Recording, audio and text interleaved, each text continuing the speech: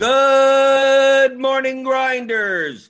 Welcome to the DFS pregame show here on Roto Grinders. I'm Jordan Cooper, aka Blenderhead, Blender HD, and it's Monday, which means it's Monday with McCool, James McCool in the house, Patered _ DFS, the co-author with me of The Theory of Daily Fantasy Sports.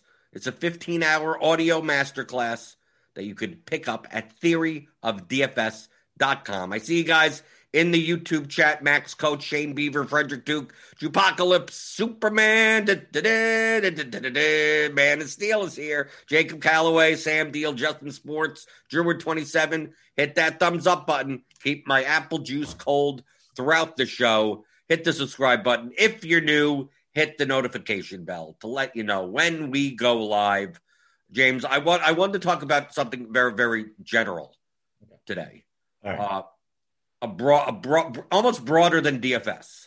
It's based on some conversations I've had over the past couple of days in the Roto Grinders Discord, which I'm in all the time. So if you subscribe to Roto Grinders Premium, click on the link in the description below. Get $10 off your first month.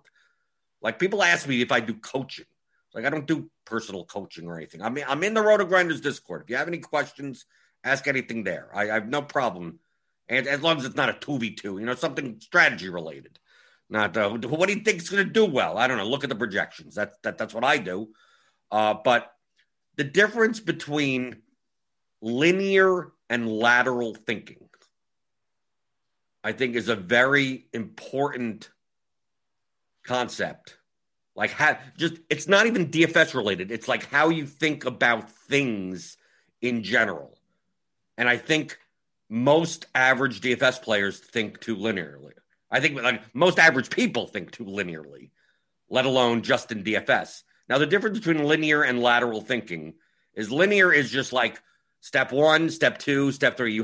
Let's say you have 5 decisions to make, and you make one after the other. Go, which decision do I have to make first? Then I have to make it this one second, this one third, this one fourth, this one fifth. Lateral thinking would be, I have these 5 decisions to make, and one decision affects the other decision. So I'm going to kind of think in ways of, well, if I do this, this affects this decision. Like, you're trying to make one strategic decision across 5 different variables at once.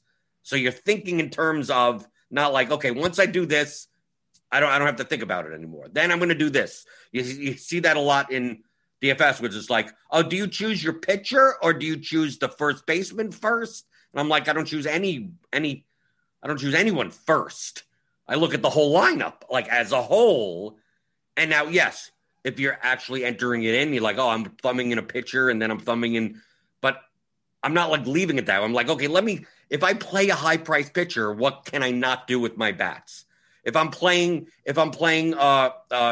2 studs in basketball, well, what's the downside to that? You're always weighing positives and negatives of, like, if I do this, how does it affect these other 4 things? So to me, that's lateral thinking. And in DFS, so many people think linearly, where they're like, okay, it's a 6-game slate. Should I stack 5-1-1-1? Should I stack 4-3-1? It's like, you're thinking too linearly. You could stack them any way you want. It's just, depending on what you're looking to do, there may be some 5-3 stacks that are fine, that are equal to 4-1-1-1-1 stacks. That may have 2 cheap pitchers. That may have, like, all these other decision points that you're making affect one another. So, James, I know this is not something we necessarily talk in the course specifically. I mean, when we talk about roster construction, I mean, it's essentially this. You have to think of your lineup as a whole. Lineups, not players. But how do you get more in the mindset of thinking laterally rather than linearly? It's kind of a hard thing to explain. I think that it comes with a lot of experience, first off. I think that, like, after you have done something so many times, you don't have to think so much about each individual moving piece, right? So after you've built an NBA lineup, 10,000 times, like, you don't have to think individually about, well, where am I going to get my value? Well, if I play this guy, then what does it mean about this position? Blah, blah, blah. after you've played so many times, you just kind of look at the slate in general, you look at the projections, and then you build a lineup and you look at it and you're like, oh, well, I guess I ended up on this super cheap small forward. I guess that's where I might have to be punting. With baseball lineups, I think that a lot of people think very, very linearly in that they want to say, okay, well, I have to start with this pitcher, and then I have to start with this outfielder, and like you start with those things, and then you kind of, I think people get anchored into that, and that is something that we talk about in the course is anchoring, and you'll anchor to a certain thought or a certain player, and if you're thinking linearly, then like you said, you make one decision and then you forget about it. Well, if you've made the decision that you want to play Bieber and then you forget about it, then you lock yourself into the decisions that you have to make in order to afford Bieber instead of thinking, it's a total lineup where maybe you can't afford Bieber if you want to be able to do the other things that you want to do with the rest of your lineup.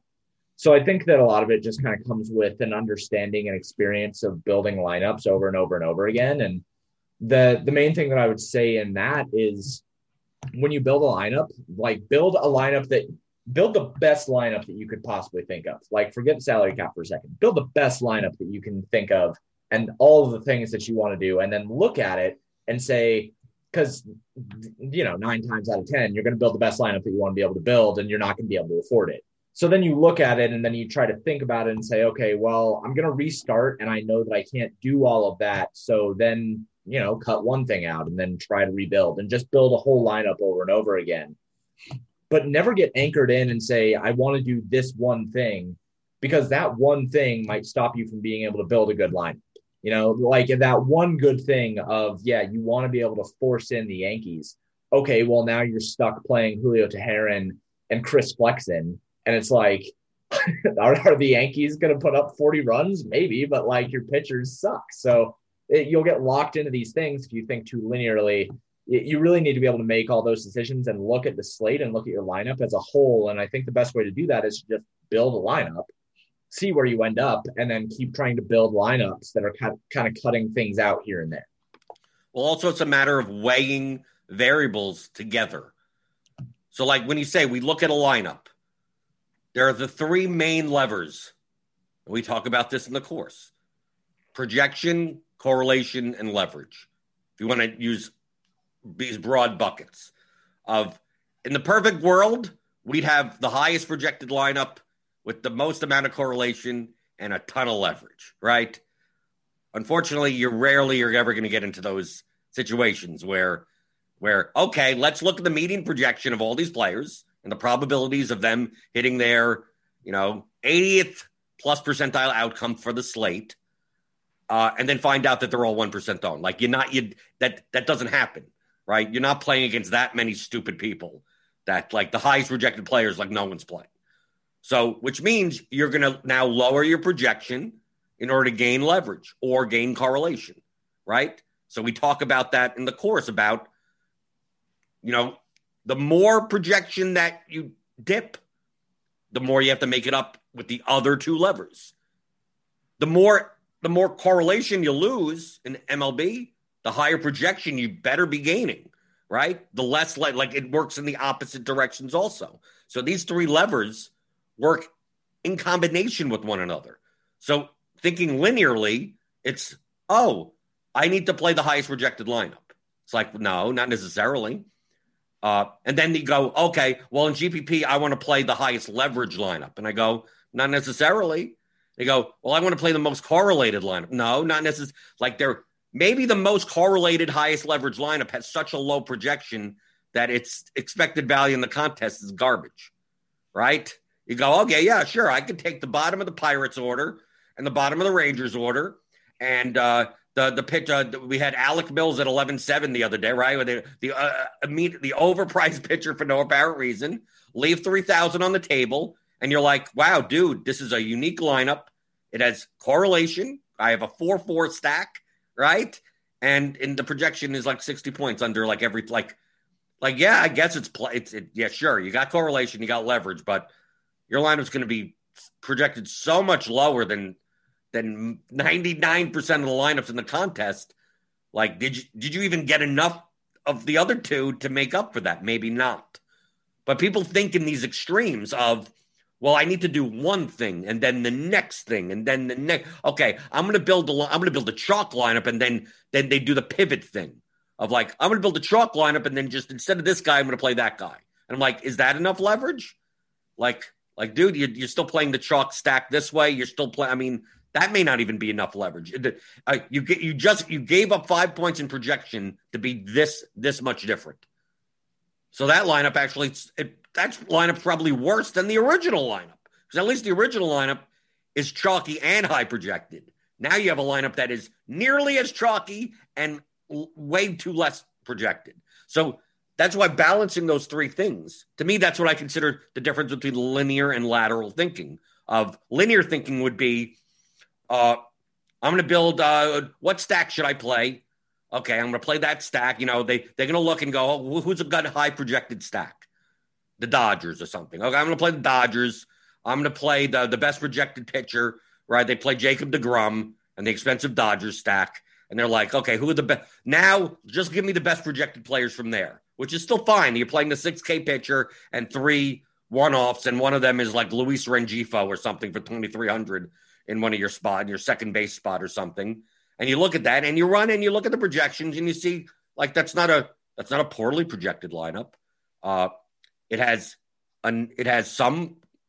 obviously has correlation. It's baseball, so you have a 5-man stack on DraftKings, and it has some leverage. You take a look; the Dodgers are still going to be owned.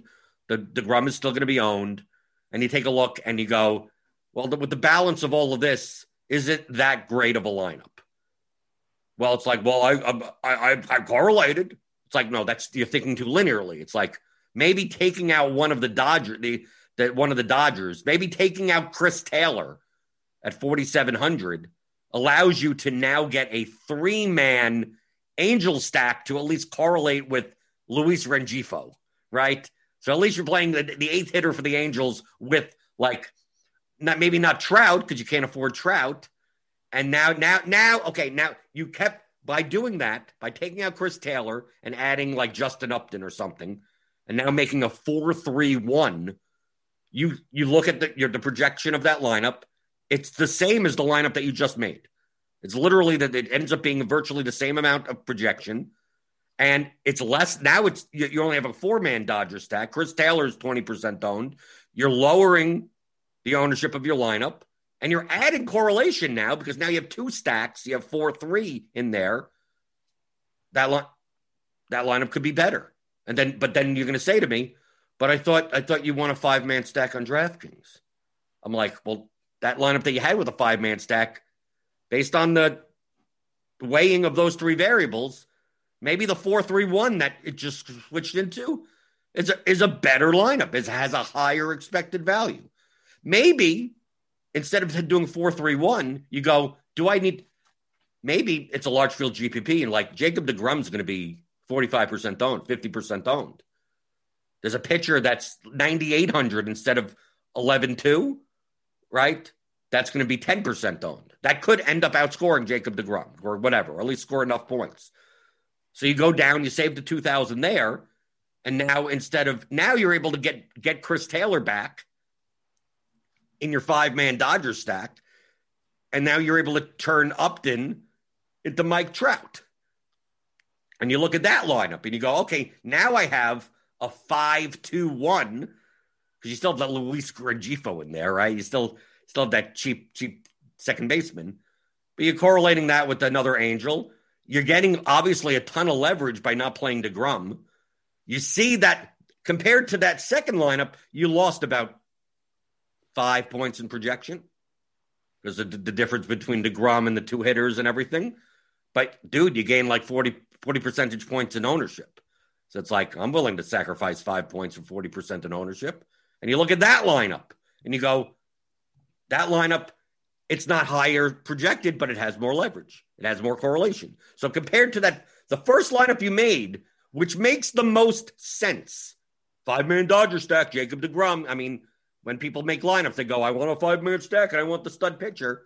And it turns out a lineup that doesn't have a 5-man stack and a lineup that doesn't have the stud pitcher may actually, in a large field GPP, may have a higher expectation than these hard, fast rules of like you got to play a 5-man stack, or you got to play the stud pitcher, or you got to play stop thinking linearly, thinking laterally of there could be 4-3-1 lineups that are good. There could be 3-3-2 lineups that are good. There could be, depending on the size of the slate, like, oh, do you play 5-3? Do you play 5 and 3 one-offs?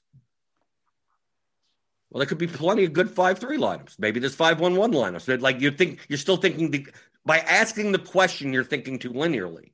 Of like you shouldn't be playing any construction. You should just be playing good lineups. So like when I build in lineup HQ, I don't put like, oh, I'm playing 100% 5, today's 6-game slate. I'm playing 100% 5X and just running it. It's like, no, I may be playing 4 threes. I may be playing 3 threes. How is everything going to shake out? I need to see that first. It may turn out that there aren't many 3-3 type lineups that are good enough. It may turn out that there may not be 5-3 lineups that are not going to be like super owned unless I want to stack against this chalk pitcher or something. So just going into a slate and thinking of all these variables and weighing lineups, that pros and cons. Every lineup you make, there will always be a negative. There's no like, oh, this is the best lineup and there's nothing wrong with it. Because obviously, if you build like a cash lineup, right? What's the big negative in MLB to a cash lineup? It's that it's not correlated. It's the highest projected median lineup based on your projections, but it's mostly one-offs. It's a mess of whatever. So whoever the highest value is getting the most salary. So that's not good for GPP. So it's like, but it is the best projected lineup. So it's like, but it's still not good for GPP.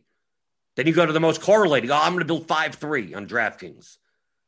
And the 5-3, I'm going to play the pitchers of the two teams that are 5-3 because obviously if they score the most points, the pitcher's more likely to get a win. So now you're super duper correlated, and you take a look at that and you go, well, it's also chalk and it's not projected as well. And you go, okay, well, now what do I do? It's like, okay, well, then you go to the opposite extreme. It's like people think too much in these. You got to do one thing or the other thing rather than build a lineup. What's its positives? What's its negatives? Oh, I'm going to play the chalk Yankees that are projected well. It's like, okay, then where do you find leverage in your lineup? Oh, I'm not going to play the chalk Yankees. I'm going to play this 1% owned Pirate stack. It's like, okay, where are you going to find projection in the rest of your lineup? Because those three things go hand in hand.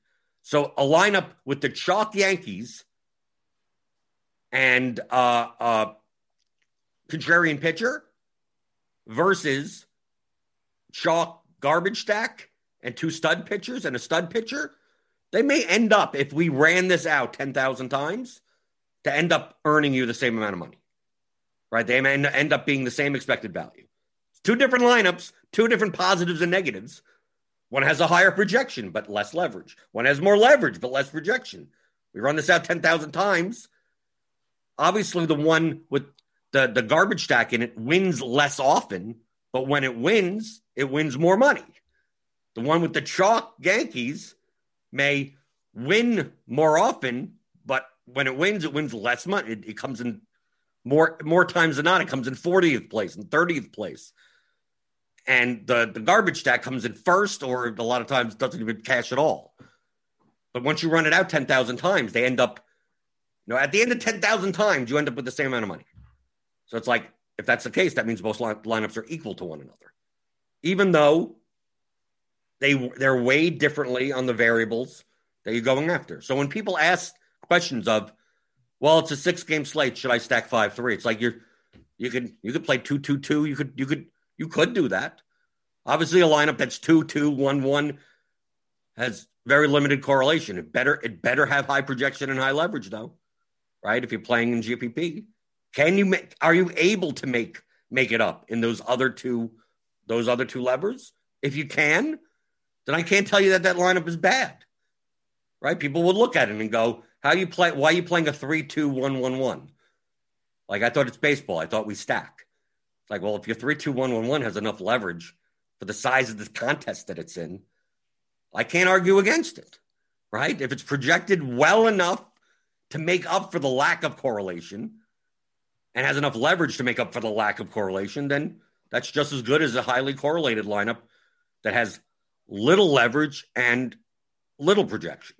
So those all three things you have to weigh in your head at once, not one at a time. So to me, that's the difference between thinking linearly and laterally. But James, you could see how people could get frustrated. I mean, obviously, with the answers that I tend to give, right, where people ask those types of questions, and I go, well, you're asking me a question that relies on four other decisions or two other variables that you're not giving me any information on. So, like, how am I'm not going to think linearly by going, well, should I play this guy or that guy? It's like, I don't know what contest you're in. I don't know what lineup you're in. I don't know. I have no idea. So there's no possible answer to that question. You have to weigh these things all at once. So you have to know the lineup. You have to know the contest it's in. And then you have to know what other people are doing, obviously, for the leverage angle of it. And then it makes nearly any lineup justifiable to some extent. Obviously, you're going to be looking at projections. But it makes is it totally crazy for me to fade the 80% owned pitcher? Like, no, it's never totally. Nothing in DFS is totally crazy on a one slot level, right? Is it totally crazy for me to play all the ninth hitters in all the 12 lineups today and play two relief pitchers? Yeah, that's crazy. Right. You probably shouldn't do that. I was going to say, we don't say never very often when we talk. We make an effort to be like, well, sometimes and maybe we play the gray areas. But I mean, 2 years ago when Gordon Hayward was min-priced and he was starting and he didn't have any restrictions, that would be crazy to fade that situation. But it's still fadeable. Oh, yeah, no, for sure. And right. And my models, I remember that day specifically because I fought with myself about whether I should be playing him or not, because I figured he would be 96% owned, and my models had him hitting value 92% of the time. And I was like, he's over-owned. He's slightly over-owned. There's 3%. There's 3% leverage that I get here if I end up fading him. But it's you could. hard. I mean, there's no. It's not 100. It's never going to be 100%. Right. But crazy doesn't imply 100% either. Crazy implies maybe that 2%. I don't know. That's a discussion for another time. But that's not crazy. Crazy is playing guys pinch hitters. That's crazy. Oh, you mean like playing pinch hitters on a classic slate? Sure. It's not even that crazy playing it on a showdown slate. I still don't think you do it, but playing pinch hitters on a showdown slate, at least okay. Like Pablo Sandoval seems to hit a home run every time he pinch hits. Right? So I'm going to play Pablo. So no, you shouldn't be doing that. I think that, and one thing that I really try to put across in my community as well is don't ask me 1v1s because it really is just, I like looking at full lineups and I like helping people put together full lineups, but a 1v1 so often I'm just going to be like, what do the projections say? What do the rankings say? Because that's just what I'm going to tell you. Like, I'm going to go with the same thing. I like thinking more of the decisions of, okay, Freddie Peralta is going to be 80% owned, right? Like, what are the chances that I should be using a stack against him? What are the chances that I should be utilizing him? Can I build a lineup with a stack against him that projects well enough and like has the other, high ranking stacks? Like, I think that it was a couple days ago where the Cubs were up against Huascar. I cannot pronounce his last name, but like the Braves pitcher. What, Inoa? Yeah. Well, no, yeah, that was the slate where I played Williams. I played the other side of the game. Yeah, and I suggested to fade Wainoa because, like, I mean, I have my reasonings behind it, and I put it in the pitching notes, and people were like, "Well, he's only 6,700." It's like, and he was 70% owned. And he was super owned. He was 65% owned or something. And I was like, I'd just rather play Casey Mize because I think the Casey Mize is a better all-around pitcher. Now, that did not work out very well, but that's it still worked out. And Noah only had like 2 points. Yeah. Well, Wainoa actually, I think Mays finished with like 2 points and Wainoa finished with like -2 or something like that. No, he got enough strikeouts. It was like 2.2 or something. Okay. So they were like the same.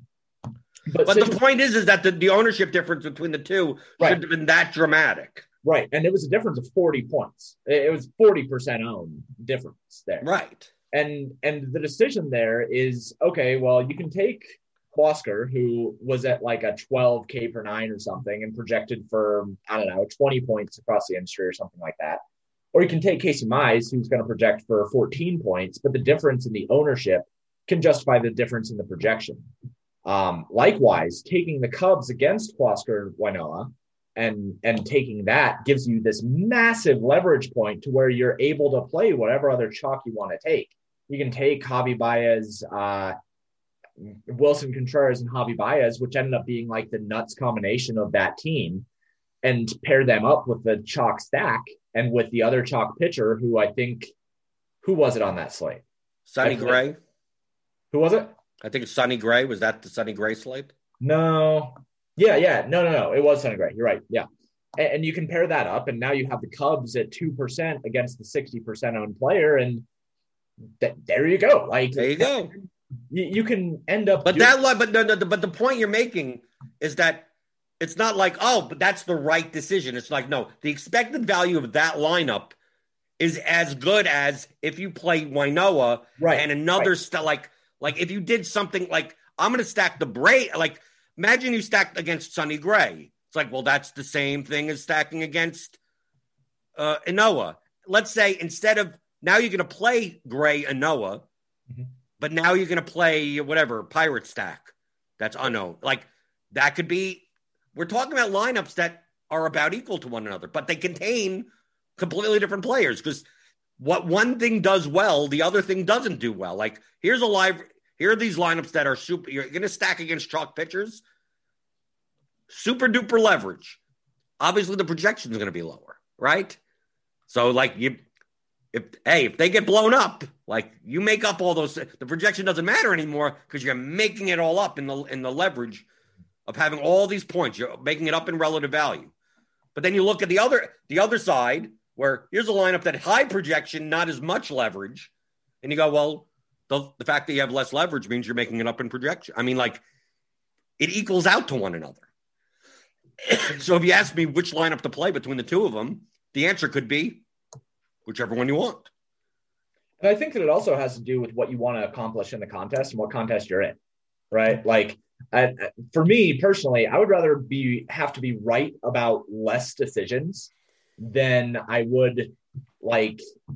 I would rather have to be right less and get paid for it more than being right more and getting paid for it less. You know what I mean? Like, I would rather be able to look at a lineup and look at those three levers and probably err towards the correlation and the leverage side rather than the projection side, just because, and that's just because that's the nature of baseball to me, is projections are well, the variance in baseball is so high. When people ask me, James, when people think it's more like NBA, because I'll get NBA people in the MLB chat on the Discord. Yeah. And they'll go, how many median points should I sacrifice for the size? I'm like, dude, one swing of the bat is 14 points in MLB.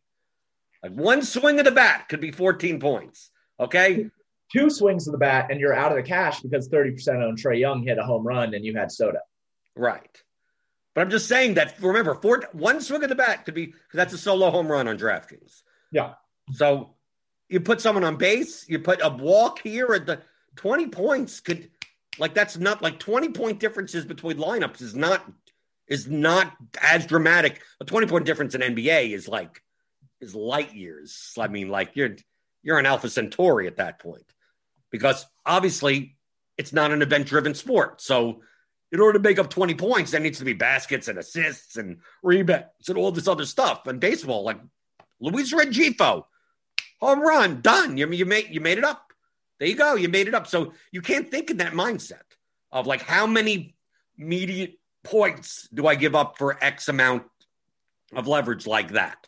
Now, obviously, there are lineups that are extremely low projected that you probably wouldn't play. The goal is in the contest is to play lineups that have higher expected value than the other lineups in the contest, not the ones that have the most, right? It's hard to figure out what the most is to begin with.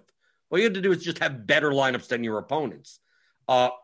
So like questions like this, like even with the, like, I keep on going back to this, that, and I show people on the show, people overthink. I think MLB DFS is the most overthought DFS sport there is. Like the amount of thought that I put into NBA to make a lineup is like 10 times more than MLB. NFL, 10 times more than MLB. Even NFL, 10 times more than MLB. MMA, that's all those types of sports, those are easy, right? Because you just like, give me uniques and everyone's negatively correlated to one another. It's not that hard. But people like Butt Bongo Fiesta, in fact, I have to say that that's his username. Butt Bongo Fiesta is talking about getting stuck playing in stacks with batters back to back. Like as far as like 1, 2, 3, 4, 8, 9, 1, 2, 6, 7, 8. I don't care about it.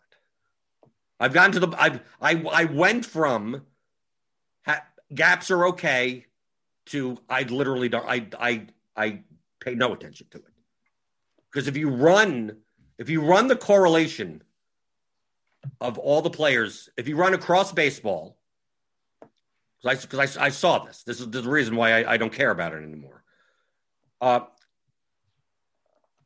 Each player's ceiling, so the 1 to 9 hitters or 1 to 8 in the National League. Obviously, when a team scores 12 runs, the ceilings of each player is correlated to one another.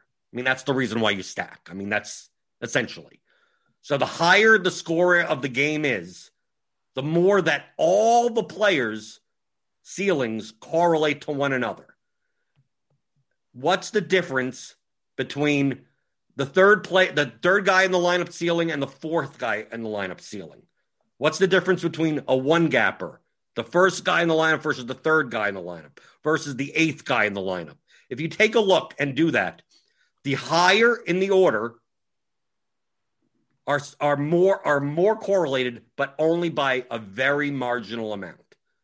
So if you stack 1, 2, 3, 4, obviously you're getting the 4 best hitters. I mean, like the reason why you do 1, 2, 3, 4 is because they're more likely to get more at bats because they're at the top of the order, and they're better hitters because that's why they bat at the top of the order. But typically they're a little bit more expensive because they're at the top of the order. They're better baseball players. But like if you were to play 1, 2, 3, 5 versus 1, 2, 3, 4, the correlation is like is so marginal, like 0.01 difference. If you were to play 1, 2, 3, 8, it's like 0.02 different. Like it's so marginal that as long as you're playing 4 guys, 5 guys from the same team, who cares what the order is? Like if you could make that up, that marginal in whatever else you have projection or leverage, then who cares? Like it's so you know how in NBA, James, where I say that when in doubt, if you pick a guy from the other side of the game of a guy that you're playing, you know, kind of we do that type of correlation. Yeah. We say that it's a weak correlate. We say that that's not don't make that a hard, fast rule. The correlation between both sides of a game is weak. And all correlations in NBA are weak. There's more correlation in NBA for that than there is of the gaps of the hitter in your MLB lineup for ceiling. Okay? So if you were to play 1, 3, 6, 8 as your 4-man stack, the difference between that and 1, 2, 3, 4 is less than picking 2 sides of a game in an NBA game. We don't even care about that, right? So it's less than that. So when people get this consumed with, well, can I play the 8th hitter? Can I play these 2 guys? Like I've gotten to the point where I just build my lineups and whatever fits. It's just some lineups have the 9th hitter in it. Some lineups miss the. I mean, it is what it is. It's just I'm taking 4 guys on FanDuel. I'm taking 5 guys on DraftKings. It doesn't really matter. Doesn't really matter. A lot of times, if anything, I'm trying to include like the stud. Right? It's hard to see the Nationals putting up 12 runs and Juan Soto going 0 for 5, right? Right? It's hard. The Angels put up 12 runs and Mike Trout sitting there with no points.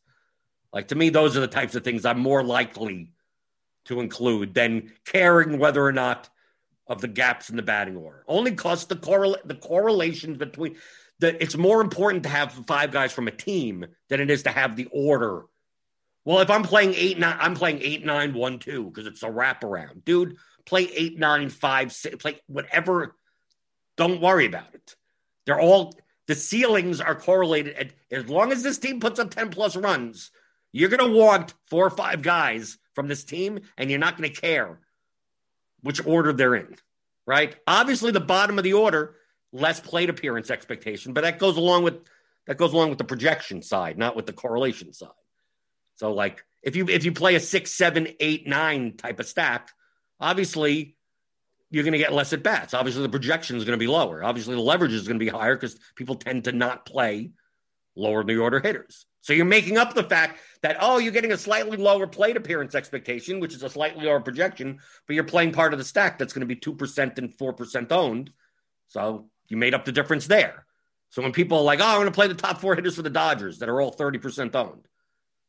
It's like, well, how do I get different? I'm going to play the whole bottom of the order. I said, why don't you just play Edwin Rios batting 8th instead of one of the top 4 hitters?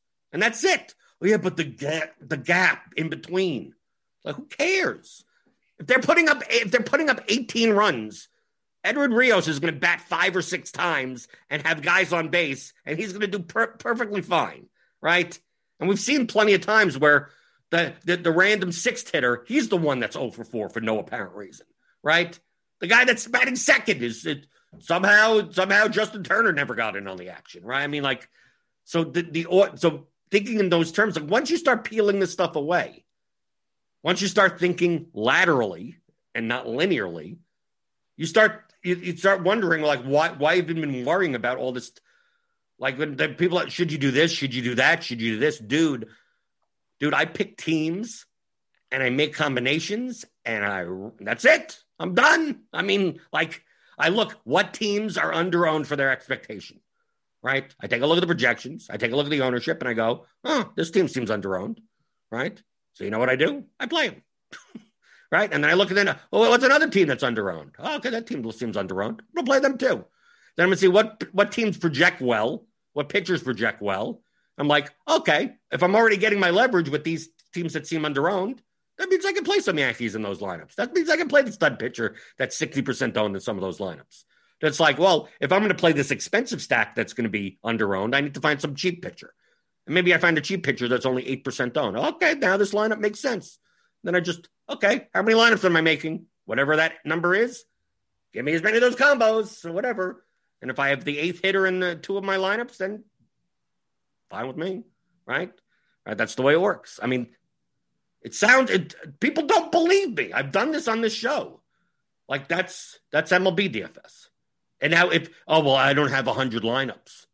It's like, if you do building 1 or 3 lineups, choose the most under the one that you have to just curtail your decisions more. That's it. So instead of me, I'm picking 5 stacks. You pick the best one. I can pick the best one. When I play single entry, that's what I do. Like, I could play 100 entries and then also in my single entry lineup go, okay, out of all these 5 stacks that I think are under-owned, which is the best route to go? Best, I mean, now it's marginal. Now it's like, which one? I'm going to choose this one. And then there, you run with it. Well, what made you choose that one over the other 5? About 10 seconds of thinking? And then just deciding because it's baseball and anything could happen. So one of these 5, I like all these 5. There you go. They're under-owned. But obviously in single entry, you get even the more condensed ownership. So maybe there's a slight difference in that. But other than that, you shouldn't be spending that much time making decisions in MLB DFS. I mean, it's just like I just don't see the point. James, do you see the point in it? I mean, I kind of disagree with your thoughts on correlation. Just because. No, but it's Ron. You can't disagree with me. The math is correct. Let me chat for a sec. Okay. So Mike Leone and Logan Hitchcock over at Daily Roto did a really good study on the different correlative nature between batters and how much you are losing if you're going from like a 1 gap to a 2 gap to a 3 gap. You do lose out on basically all of the correlation that you can have after you've skipped 3 batters in a batting order. Now that's for median. That's for median, though. Right. That being said, and I'm getting to that. Okay. When you are putting together a lineup that is skipping 3 batters, you're hardly ever actually skipping 3 batters, right? Because like eventually you're going to end up with the 8 hitter who is then going to lead into the 1 hitter who's going to lead into 3. It's pretty hard to lose all of the correlation possible. And if you build out with 4 to 5 players, like you're still going to have the correlation of the first 3 or 4 hitters, even if you include the 8th hitter after your 1 through 4 or whatever. It's pretty hard to lose all of the correlation in your baseball lineup. So I think that it's wrong to say that the correlation is not there and that it doesn't matter. But at the same time, like it's really hard to lose all the correlation anyway, as long as you're stacking. Right, so, you're stacking 4 or 5. You're stacking half of the lineup as it is. Right. So how many? What? I mean, even if you stack one, if you're doing a 4-man of 1, 4, 6, 8, like you still have the correlation of 4 through 8, and right, and you still have the 8 to 1. You still have there, and also all what you said. That's for median. Yeah, for ceiling. If you're ceiling means that the team puts up 15 runs. Like everyone's correlated. Now everyone's correlated. I just wanted to correct it because I'm the math guy and I did still have to become a math. Well, that's why I said, James, I made it clear that it's for ceiling. Yeah. When you look at it for ceiling, not for median. Where correlation matters is in NFL. I mean, that's really the sport that I think that correlation matters the most, and maybe NHL. I haven't done too much work. No, NHL definitely with the lines. You have to get the double assist, of course. Well, because assists and shots on goals count so much that I do think that matters a bit more than baseball. But regardless, I think that like saying that the correlations don't matter, I think is not quite right. But I think that it's really hard to get rid of so much correlation if you're stacking a lineup that you really have to worry about it anyway. So I think you're both right and wrong on that. And I'm just the champion of semantics right now. So I just wanted to say that. But outside of that, when you're putting together a lineup and you're trying to focus on, who should I be using in the lineup? Like in my models, I have 2 different hitter rankings. Like I have a projection set that's built off of a simulation program. And then I have a ranking set that's built off of the player baselines. And if you look at that and you see, Jose Abreu projects for the best and he has the best rating on the White Sox, you should probably play Jose Abreu in your lineup. To your point of Mike Trout is not going to go 0 for 5 if the Angels score 12 runs. Like he's probably going to be part of it. So I think that in terms of correlation, the correlation is still there, but what matters is taking the hitters that are like, you should bolster down your lineup. If you're stacking the Dodgers, you should bolster down your lineup with the Dodgers that matter and then surround them the best that you can with other Dodgers that fit. That's not a hard, fast rule either. I mean, personally, for me, I would not be fading all of Cody Bellinger and like both Cody Bellinger and Mookie Betts. I wouldn't be fading them both if I'm playing the Dodgers. Well, probably not. Yes, probably not. So right. That's why. But it's not you have a 3-man lower order. You put together Turner, Taylor, Smith, and I guess I should say that as a 5-man. Right, as a 5-man, less likely. Yeah. Significant, right. And I would significantly less closer to crazy than less likely. No, I don't. Nothing's crazy for a 5-man stack. Like I'm not. Nothing's crazy. It's not crazy. I said closer to crazy. Okay. You're leaning into your elbow is brushing up against crazy if you fade Mike Trout when you have a 5-man Angel stack. Right, but still, I'm looking at the YouTube chat and still people. I see a lot of questions that are based around linear thinking. And I've always thought laterally. So to me, it's like well, it's what I said earlier in this. It's really, really hard to explain the difference, and it comes with a lot of experience. But James, you do simulations, right? I do. Okay, so you can simulate a slate. I do, yeah. Okay, so on this 6-game slate coming up today, I'm just going to show it on the screen for let's say DraftKings. Okay, you could. If we had ownership, which we don't, if I were to give you the percentile projections, and I were to give you the ownership, you'd be able, and then the contest that we're simulating the 20,000 entry, whatever the contest, you'd be if I were to give you all the lineups in the contest, all 20,000 lineups in the contest, yeah. You'd be able to simulate the slate and tell me how many times each lineup wins. Yes. and what the payout structure is, right? You could put in the payout structure of that contest and run out a simulation knowing all 20,000 lineups and then run it out 10,000 times, 1,000 times. And then show me what the ROI of each lineup in the contest was. And right? There are people that do that in the industry. Yeah. Yes, I know. That's why I'm mentioning it. Right? Yeah. Okay. So each lineup in each simulation, the lineup that won the first simulation could come in dead last in the next simulation. The ranges of outcomes are wide. But the goal is to make plus EV lineups. So once you simulate it out 10,000 times, whatever, make up a big number, and you'd simulate the actual slate. If you're able to project ownership well enough, I mean, once the lineup, everything locks, like once the last game locks, you could literally take the whole thing and you could do it, right? You go, now that we know and everything is whatever, you could run that simulation and you have, let's say, 20 lineups in the contest. And you could compare the expected value. Now it's not expected value. Now it's the actual value. And what the ROI of your lineup is obviously if your projections are accurate, right?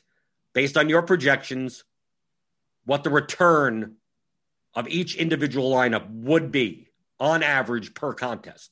When you do that, James, you may see a lineup that returns X, 12% return, and the next lineup returns 11.98% return, and those two lineups could have like completely different players in them, right? Yeah, one could be an Angel stack, one could be a Dodger stack, one could be it. But those lineups, if you ran 10,000 times, you may look at these two lineups and go, they're equal to each other, right? So it's like you look at one lineup and go, well, this lineup has a lot of projection. This is a lineup that wins when the chalk hits and the stud pitcher fails. This is a lineup where the 1% owned guy put up 3 home runs. I mean, like you take a look at all of this ROI stuff. So when you do that and you look and you go, okay, the top lineup, highest expected value, had a 29% average return, which is probably too high, but 29% and then 28% and 20. I'm just trying to make up numbers to go all the way down. Then you have lineups. 80% of the lineups are going to have negative 1% return, negative 2% return, negative. So you look at all these lineups and you go, I want to play as many of the lineups that are in the top 20% of this, right? Top 25%. I want to play as many of those lineups. And you look at those lineups and okay, what was the most profitable thing to do? And you look at the top and you go, the most profitable thing to do was either this or that or this or that. And you go, well, which one? It's like, no, all 4 of them were equally as profitable, even though the win conditions on all 4 of those lineups are negatively correlated to one another. Right? So you could take the most profitable lineup is the one that had the stud pitcher in it and the garbage stack. The second most profitable one is the stack against that very same pitcher.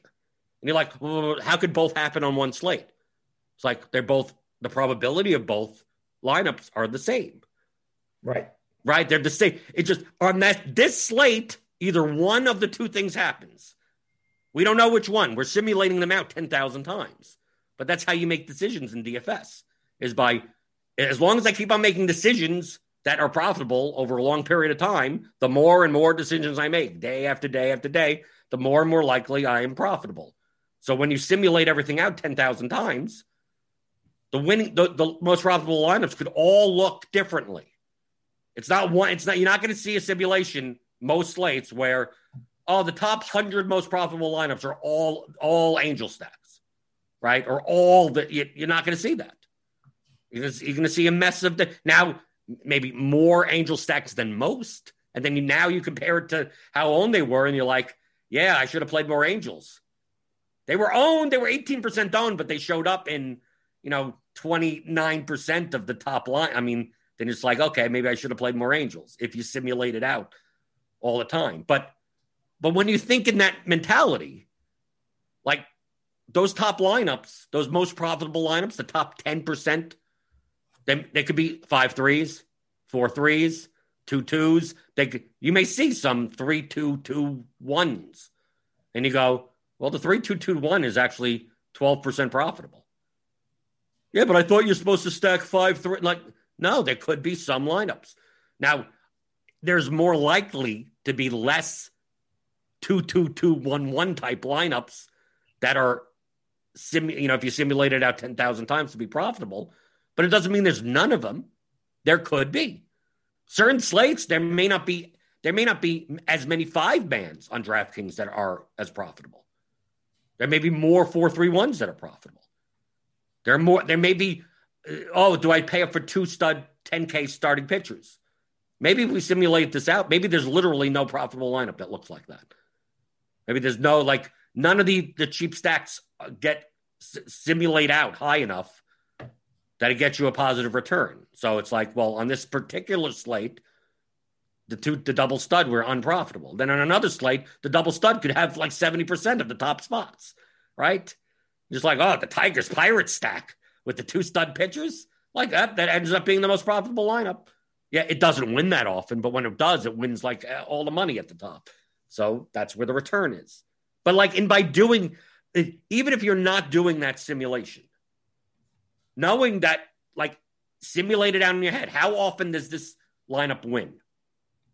Now, you may not know the exact number, but just know that however often that lineup wins, there's another, and when it doesn't win, some other lineup wins. And then when these two don't, some other lineup wins. So there's no, if the Red Sox don't put up 8 million points, well, who wins, right? If I'm going to stack the Angels and the Angels only put up 4 runs, then which stack wins? Well, some other stack wins. Well, we're never thinking in terms of 100% or 0%. So if you think the Angels win 18% of the time, that means 82% of the time some other stack is winning, right? So when that stack wins, that's going to win all the money. And that's going to win. So you may look at all these lineups one by one to each other. You may build 30, 40 lineups and go, I can't tell which one is better than the other. Those levers, the projection lever, leverage levers, all equal. I got the good balance between them in all these 40 lineups. Which one is the best lineup? Who knows?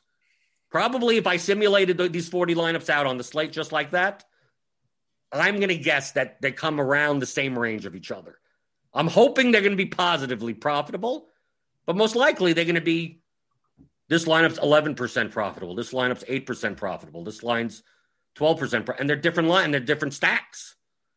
And then someone will ask me, so do you build 5-3? Do you build 5-1? I'm like, dude, this stack is 4-3-1. This stack is 5-1-1. This stack is 4-4 with this. And when we ran up the simulation, they're all kind of equal to each other. So when you're talking about hard, fast, linear thinking of, do you play 5-3? Do you do that?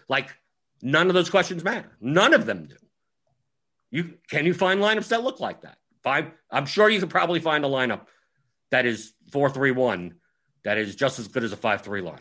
That's just as good as a 5-1-1 lineup. That's just as good at thinking in those terms of what is my construction? What does that matter? Should I play the stud pitcher or not? I'm sure you could find profitable lineups that don't have the stud pitcher in it. So does that mean I play him or don't play him? But that means it depends on the lineup. You're thinking too linearly. You're thinking, no, it's not about playing him or not. It's what lineup is he in? But then you could show me tons of lineup. You could show me on this slate coming up, the 6-game slate? You could probably show me 50 or 100 lineups. And what do you think of this lineup? I'll go, sounds good, looks good. As long as you tell me what contest it's in. For large fields, show me 100 lineups. I'll go, okay, that looks fine. How about this lineup? That looks fine too. How about that lineup? That looks fine too. How about that lineup? And then you go, which one is better? I go, I don't know. They all look about the same. Which one would you play? I don't know. All 4? Well, I can't play all 4. I can only play 1. Close your eyes and pick. I feel bad because I do run into that pretty often and people they build pretty good lineups. I've taught people how to build pretty good lineups, and then they'll show me a lineup. They'll be like, can I get your opinion on this lineup? Sure, dude. Yeah. I'm happy to look at it. Does this look okay? Yeah. Okay. Thanks.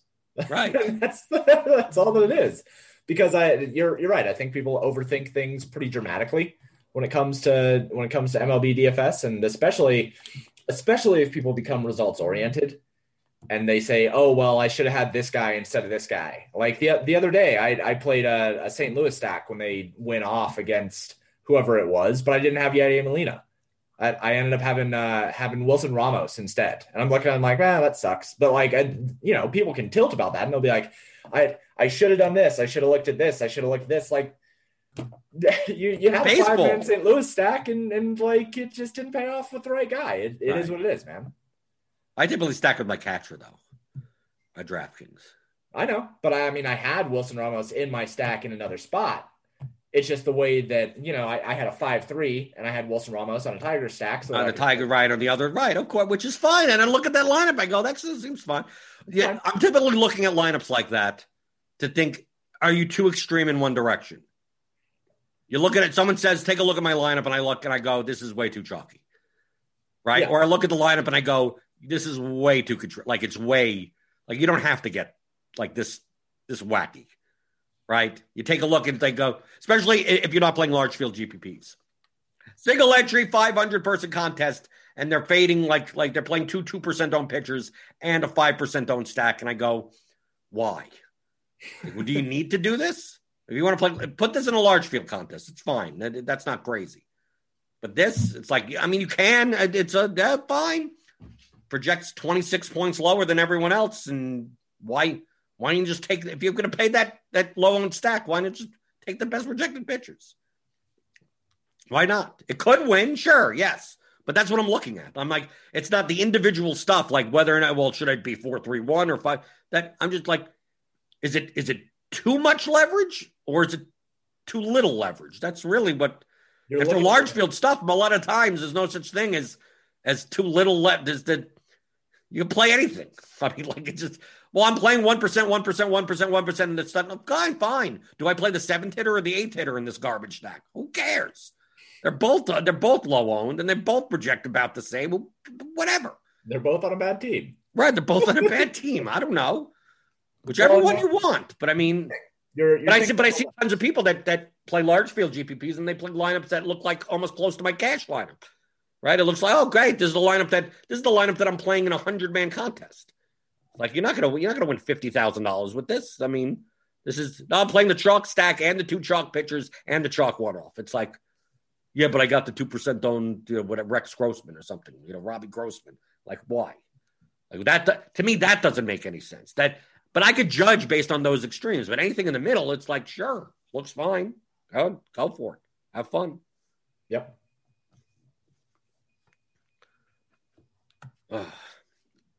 That's why I just want to get that off my chest. But we can still. The thing is, James, we could say that for an hour straight, and we're still going to get the same questions, right? It's all teaching opportunities, right? Just repeat ourselves, and hopefully people get it, right? Yep. I mean, you saw the one that I literally did my process from before the slate. Yeah. And then people DM me and go, so what are you not? Someone asked me, what are you not showing us? Right? That someone literally asked me that. She said that can't be your process. That's too simple. What are you not showing us? I go, nothing. That's how I make my lineups. He goes, it can't be that simple. I said, the projections do everything for you. It's just a matter of what strategic thing you want to do. Right. I'm building 100 lineups. So it's like, I'm not going to get picky one lineup by one lineup in a 100 lineup set. I got a half an hour to go. So just like, what teams are under owned? Give me a bunch of those. I'll throw in some chalk here. I'll cap some guys there. I'll make sure that I have diversification, which is not a strategy, but just so I don't lose all my money or when I want a nice swath of players, and then I upload it. Well, no, what are you not showing us? Like, what? I'm not showing nothing. Yesterday that I had in my, I was asleep, but my community was having last night, and they're like, well, what are these guys looking at that is letting them choose these one-offs? Nothing. And I'm like, it's all in the projections, man.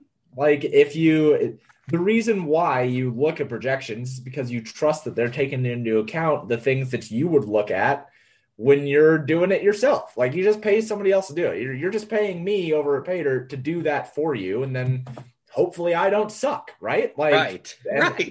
That's all that it is.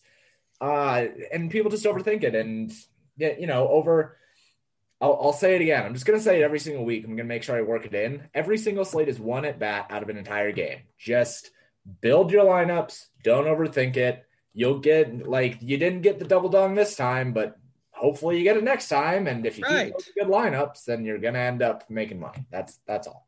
Right. I get some lineups, like some lineups in the top 10, top 20. And I'm like, oh, unless if I would have switched this guy for that, it's like, but I'm not switching guys. I'm not, it's whatever it turns. Oh, okay. I don't have Acuna as a one-off in my red stack that went off. I have Jose Abreu. And then I look, and Acuna is 55% owned, and Abreu is 14% owned. And I look at this lineup in 11th place, and I go, had I known that this is the ownership discrepancy between Acuna and Abreu, I probably would have played Abreu anyway, even though Acuna hit 2 home runs. I mean, like, so, like, what am I going to, like, even if I did manually build it, I still look at that lineup and go, yep, I guess it comes in would have came in first if I would have just put the chalk piece there. But, I mean, I don't hand build. So, it's like, if I put Acuna in that lineup, it actually would have been it would have been too chalky, right? Past my threshold. So, like, it's a lineup that I couldn't have built. So what am I tilting over? It's a lineup I couldn't have built. Right. And it's a lineup that I purposely wouldn't have wanted to build, right? I looked at it like, if that was the last piece, if I was thinking linearly and I have a utility spot and I could put in Acuna or Abreu, and I look at the just 4 times discrepancy in ownership, I put in this lineup with the chalk pitcher and some chalk pieces in there. It's like I put Abreu in there. There you go. Done. And then, so I came in 11th instead of first. There's nothing to tilt. I couldn't have made that lineup. And if I was actually choosing it, I would have chose Abreu. So I just move on to the next slate. Just chalk donkeys get there, right? It's not like I didn't play Acuna that slate. You remember that slate. Was it the one where people decided that they wanted to play Acuna against their own pitcher? Well, I think some people did. I mean, he projected the best. No, that was touted. They were really telling people to do that. Yeah. Really? Yeah. I was livid when he hit that home run off of his own pitcher. Because I was like, all these people freaking get there on this decision. It wasn't even like a 3-game slate. It was like a 6-game slate. Yeah, it was a 5 or 6 game slate that day. And people were touting playing Acuna and just saying, oh, well, just, you just eat the Acuna home run and, it's a net positive. And it's like, oh, please keep telling people that. Well, I just didn't know. I mean, I played less of him only because he was on FanDuel. He was 55% owned. He was 45% on DraftKings. Right. But that's the point. And then you take any of the other hitters in that range, and it's like, why is Acuna? Yeah, he's in the best spot against the best. I mean, I get it, but it shouldn't be 4 times ownership discrepancy. No. That's the type of thing. But it doesn't mean I played 0 Acuna. It just means Acuna gets fit in lineups that he makes more sense in because the rest of the lineup is less owned. Right. That's it. That's it. So which one do you do? Whichever one you want. That's why people come and they think that I'm, oh my God, I watched for an hour. I didn't learn anything. Right. I think people learn things. I hope they do. If you learn something, hit that thumbs up button, hit the thumbs, Eli's in the office today. So he had to do some travel. So give him some extra thumbs and hit the subscribe button. If you're new, hit the notification bell. We got Grinders Live coming up today. Grinders Live NBA, MLB later. It's Dean. It's someone. I don't look at the schedule. There'll be people on. There'll be people. There'll be human beings talking to you about MLB and baseball and basketball stuff later today. James, you're at have you gotten a domain yet? Okay, look, yes. Okay, so I do have a domain. I did buy it. I went right after the show last week. But it's not connected yet. Not entirely. I set it up. I set up the DNS. It is redirecting, but it's giving me that little warning thing because I didn't set it up correctly because I'm a noob. So I need to keep DFS. Let me take a look. PayDirtDFS.com. Okay, it's redirected. What's wrong with that? Oh, did it work? I mean, it's a redirect, but I mean, you should probably not make it you should make it the A name of the site. The A name? Okay. All right. Well, hey, it works. It works. Yeah. Okay. There we go. At least it redirects. At least you could say PayDirtDFS.com and it does go. I can. Right. Okay. You can at least say that. because it was giving me the little warning of like, oh, this person's trying to steal your identity or whatever. I don't know. Maybe the DNS DNS. Working now. Hey, cool. Okay, so I did do that. You can't yell at me about it anymore. And no, but you still have to make it the domain name. You just made a redirect. What that means, Jordan. Little baby steps, I guess. Yep, baby steps. I'll work on it more this week. Okay, so you could go to paydirtdfs.com. Right? Yep. You could set up an email address now. I could. James at paydirtdfs.com. Okay. You see how it, but see, because people can email me at jordan@theoryofdfs.com. Now, does that email address exist? No, it just forwards to my Gmail, like all my other email addresses, but it makes it seem like when you're like, oh, a domain name and an email address, it's so professional. It really isn't, but it makes people think it's professional, right? I'm getting there, man. I'll be professional by the end of the year. I'll have it. Just makes it just keeping up appearances. Yeah, exactly. So anyway, you can go to paydirdfs.com and you can find all my work there. You can also find me on paydirt_DFS on the Twitter machine. And yeah, you can find me and Jordan's work at theoryofdfs.com/masterclass. Yep. So we'll be talking about this slate today, tomorrow. We go over stuff because that's what I do here, except for Mondays where we banter about stuff, try to help people out, try to teach. So review stuff tomorrow. If you're not in my contest, I'm playing DraftKings today and not FanDuel because FanDuel has 30,000 to first, 10,000 to second, and like 1,000 to fifth. And DraftKings is doing an $8 contest today, so I'm going to be playing DraftKings today versus FanDuel. So for GPP, first time this year. So if you're not in my contests, good luck to you. But the MLB contests don't suck today. That's cool. Right. They don't. Right. Exactly. They don't suck today on DraftKings. That's why I'm playing here. Right. That's why I'm playing the GPPs on DraftKings today. All right. Of course, but tomorrow will be horrible. Right. Yeah. I'll do it for one day and that's it. But I'll review it tomorrow because I'm here every day, every weekday. Right. 11 o'clock in the morning Eastern time for the DFS pregame show here on RotoGrinders.com.